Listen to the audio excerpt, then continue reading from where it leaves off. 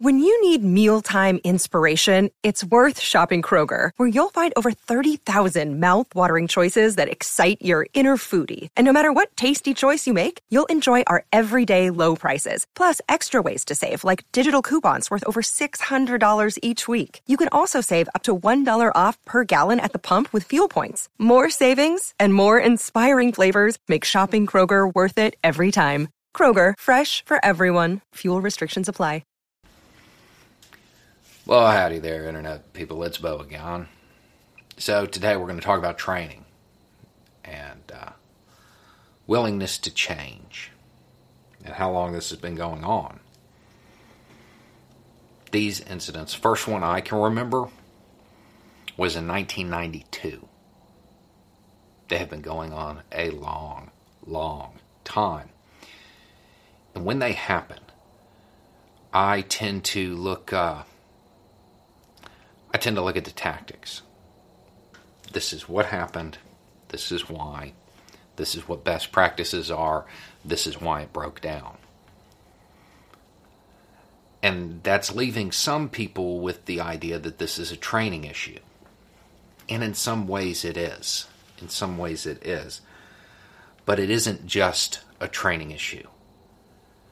There are multiple issues within the culture of law enforcement. And when they come together, it creates a perfect storm. And every time it happens, somebody gets planted. Think to our recent public health issue here in the United States.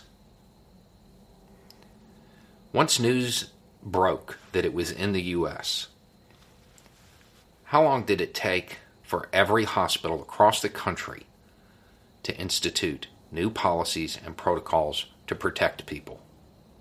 Days? Weeks? It wasn't long.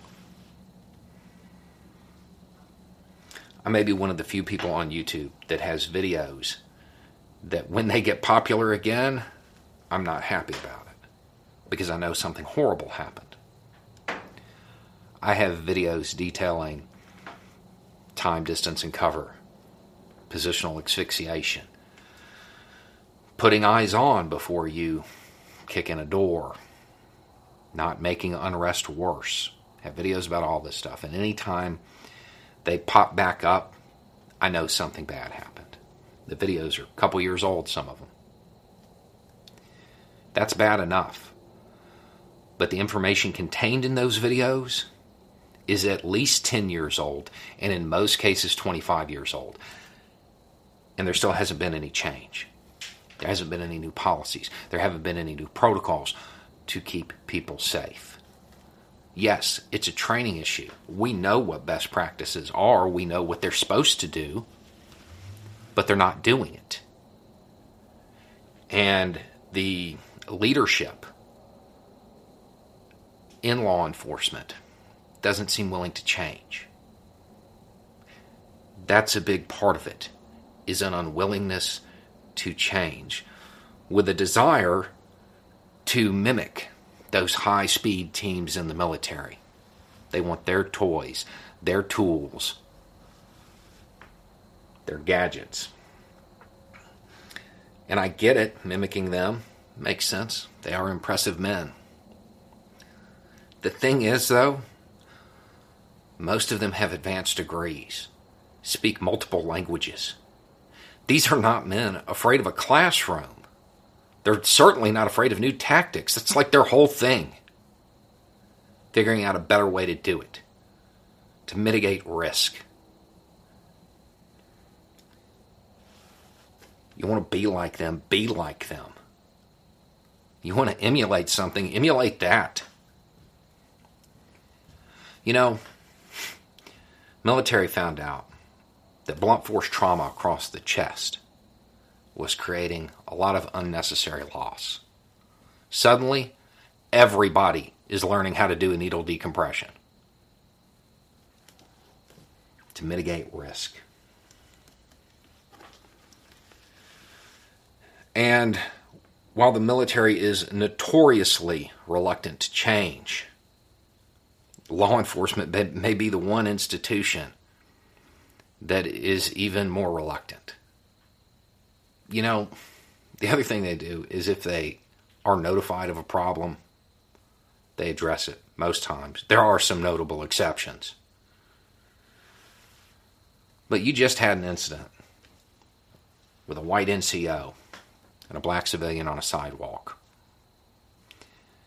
The video of that was posted to Twitter.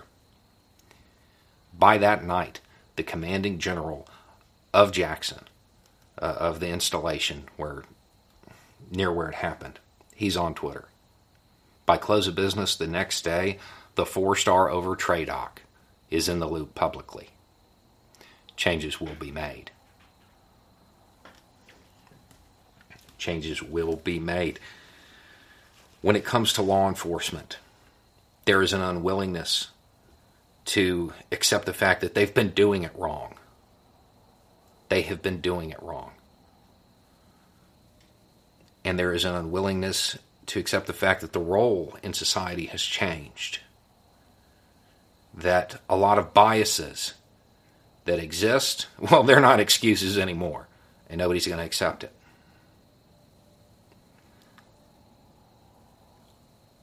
All of those tactics that should be taught, many of them are. They're just ignored. Because when they're inappropriately applied and nothing happens, doesn't cause a huge issue, nothing's done. If one of those high-speed guys sweeps somebody else on the team with the muzzle of their weapon, they're gone. You don't wait for it to cause loss before you act.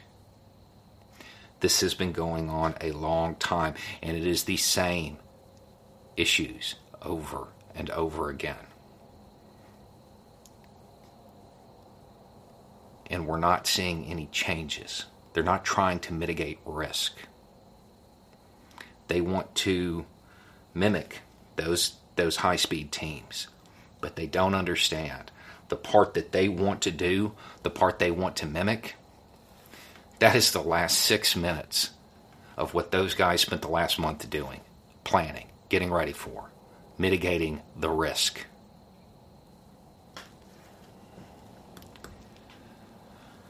We need change in the culture of law enforcement. A lot of it. And it needs to happen pretty quickly. Because every time one of these little perfect storms happen, somebody else unjustly dies. That should be pretty strong motivation, I would think. Anyway, it's just a thought. Have a good day.